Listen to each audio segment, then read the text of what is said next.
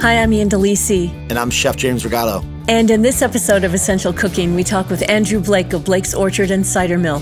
Blake's is a family company based in Armada, Michigan. Their hard cider is widely available across Michigan, and they welcome well over 1 million visitors to their 3 locations each year. Andrew Blake spoke with us about protecting crops from frost in the spring, growing the family business, and finding success during the pandemic. Andrew, thanks for being here. Yeah, thank you so much for having me. How are you? I'm great. How are you? Good. It's great to have you here today. Yeah, it's great to be in person and great to see you. Absolutely. Yeah, absolutely. Andrew's a good buddy of mine, so I wanted to bring him down and talk about all things apples and cider. And, I'm sure you've seen Blake's products around. Of course. I mean, they're obviously known for their hard cider, and now they're, their donuts and their bakery. I mean, they're expanding like crazy.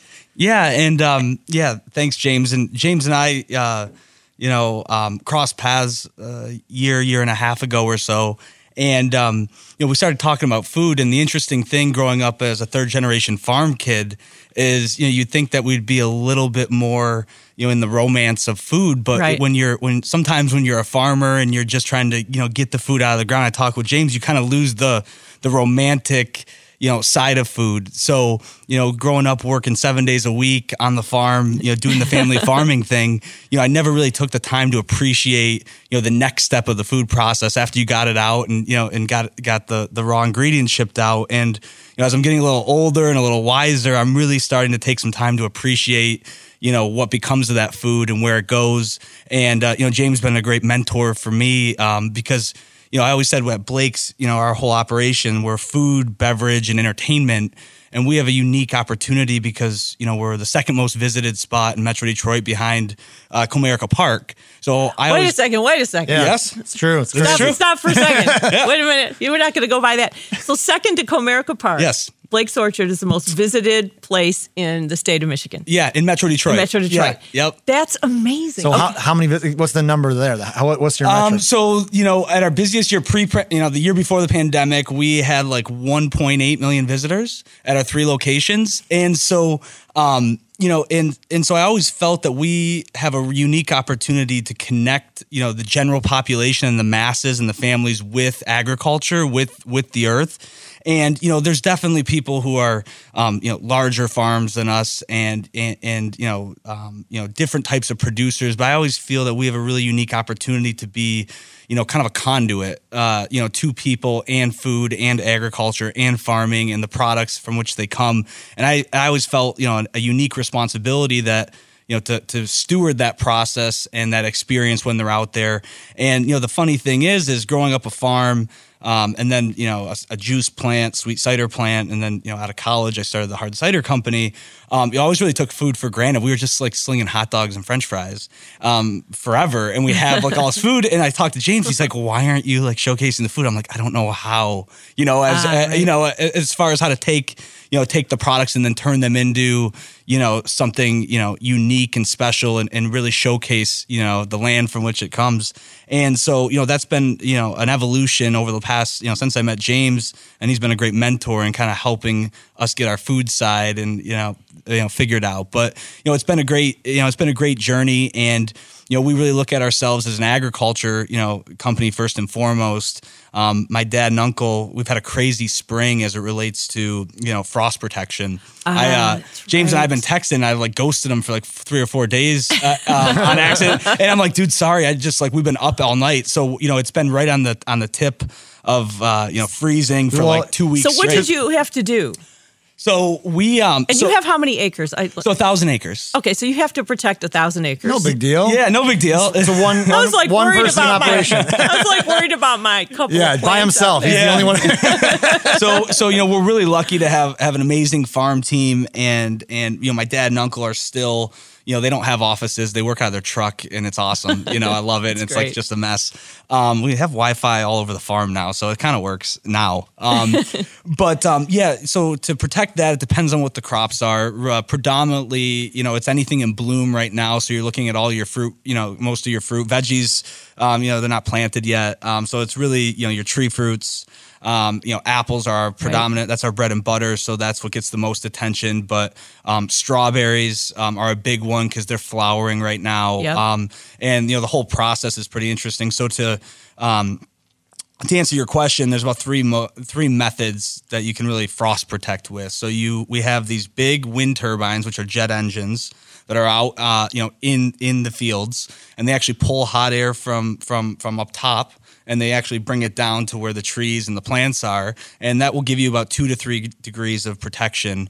We also have, depending on, like in our strawberry fields, we can't do this with apples. There's just too much acreage. Right. We could, it would be crazy expensive, but anything that's on the ground, so strawberries, raspberries, anything like that, you basically spray them with water for 12 hours before the freeze. And so when it freezes, they ice up and it creates a protective coating around them. And that gives you like 2 to 3 degrees protection. But you're really only protecting, you only can really get about 3 degrees protection. So, Right. If it gets to 27, you're looking at getting some damage, 28. But it's time and temperature. So, and my dad, I don't know if he's correct in this, but he always says if you have 15%, even if you had like 85% damage in your blossoms, you'd still have a full crop. I don't totally think he's accurate with that when he says that. I think it's something like 50-50. But basically the point is you can handle a little freeze and still have a really, really good crop. But, it is interesting when you talk about the changing in agriculture and how things are going. When I was growing up, we could grow very good peaches and pears and stone fruits in where we're at. And just in the time since I was a kid to now, I mean, it is every 4 or 5 years you get a good peach crop in our area, or a good stone fruit crop, and weather. So instead of every year, it's every 4 or 5 Well, years. just because of the weather, fluctuates. That's so amazing. So That's when a lot of people, change. when people say kind of what's going on in the environment, whatnot, it's like that's really happening. There's real adjustments. Apples, knock on wood, are extremely hardy, and we found it. But there's technology coming out, which is kind of combating that. But it's one of the nice things I've always liked about being a farmer is it kind of keeps you humble. It's a front row seat to the changing environment. Yeah. I mean, if you don't believe in climate change, just call a farmer and ask them. Yeah, every farmer will tell you it's real, and it's getting more and more intense, and the swings and the droughts and all of that. What they're a lot of the grape folk are doing out in California. It's really interesting, but like I said, it keeps you humble, keeps you on your toes, and you can have the best business plan in the world, and you can have it all figured out. And if Mother Earth doesn't want to cooperate that season, you're humbled by it. So, well, Andrew, I want to just interrupt real quick because you kind of touched on it real quickly. But Blake's for the longest time, and I think for 60 of its years, I believe, maybe I'm wrong, but was doing cider and donuts and visiting and people showing up with families and wagon rides. And then Andrew was the one that turned them into the hard cider company. So that's kind of a newer evolution. It's pretty recent. But it's also become one of your biggest draws now it's by far your biggest reach. Yeah. For sure. And one of the things that we always tried to struggle with growing up, 1,000 acres, we employ about 900 people seasonally. And we're kind of an entertainment destination, rooted in agriculture and food. But the big problem was, and I think you were talking about it with your last guest, and it is, the shelf life of raw natural food products, so until the hard cider, and it was one of the things I was trying to solve. I wanted to come back to the family business, but we're in apples, we're in stuff that goes bad in like a week tops, 2 days. Wow. So hard to ship, hard to scale, all those sorts of things. Our sweet cider, we do flash pasteurization. I know you guys were talking about, HPP and all of that. Before we do flash pasteurization, we get about 4 weeks. So that's pretty good, but that only has so much reach with 4 weeks. And then, with hard cider, it was, wow, we have real shelf life with this. We can really take our hard work and expand it. And, it's been really exciting. It was kind of a fortunate case of right time in the industry. Angry Orchard and had done a really good job getting people to understand and hear about hard cider and kind of bring it into the zeitgeist of culture. And it was just kind of right time, right place. And we're the fastest growing in the country right now. And I think you guys had a good year last year, didn't you? Yeah, we had a great year. It was a record year. Yeah, it was a record year. And I think we're the 8th largest in the country now, and trying to do it all with real apples, not from concentrate, and expanding the reach. But hopefully that's just the start of from the field products that we can bring to consumers. That's the hope. We gotta get you up there, Ann. You gotta go visit. Yeah, you have to I've come. been to Blake's before, but not for like the tour, which I'm expecting from you when I go there. Of course.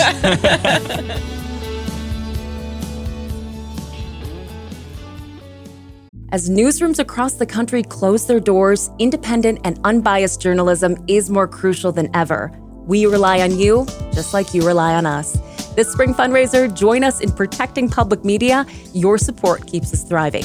Invest in WDET's next chapter at WDET.org or tap donate in our mobile app.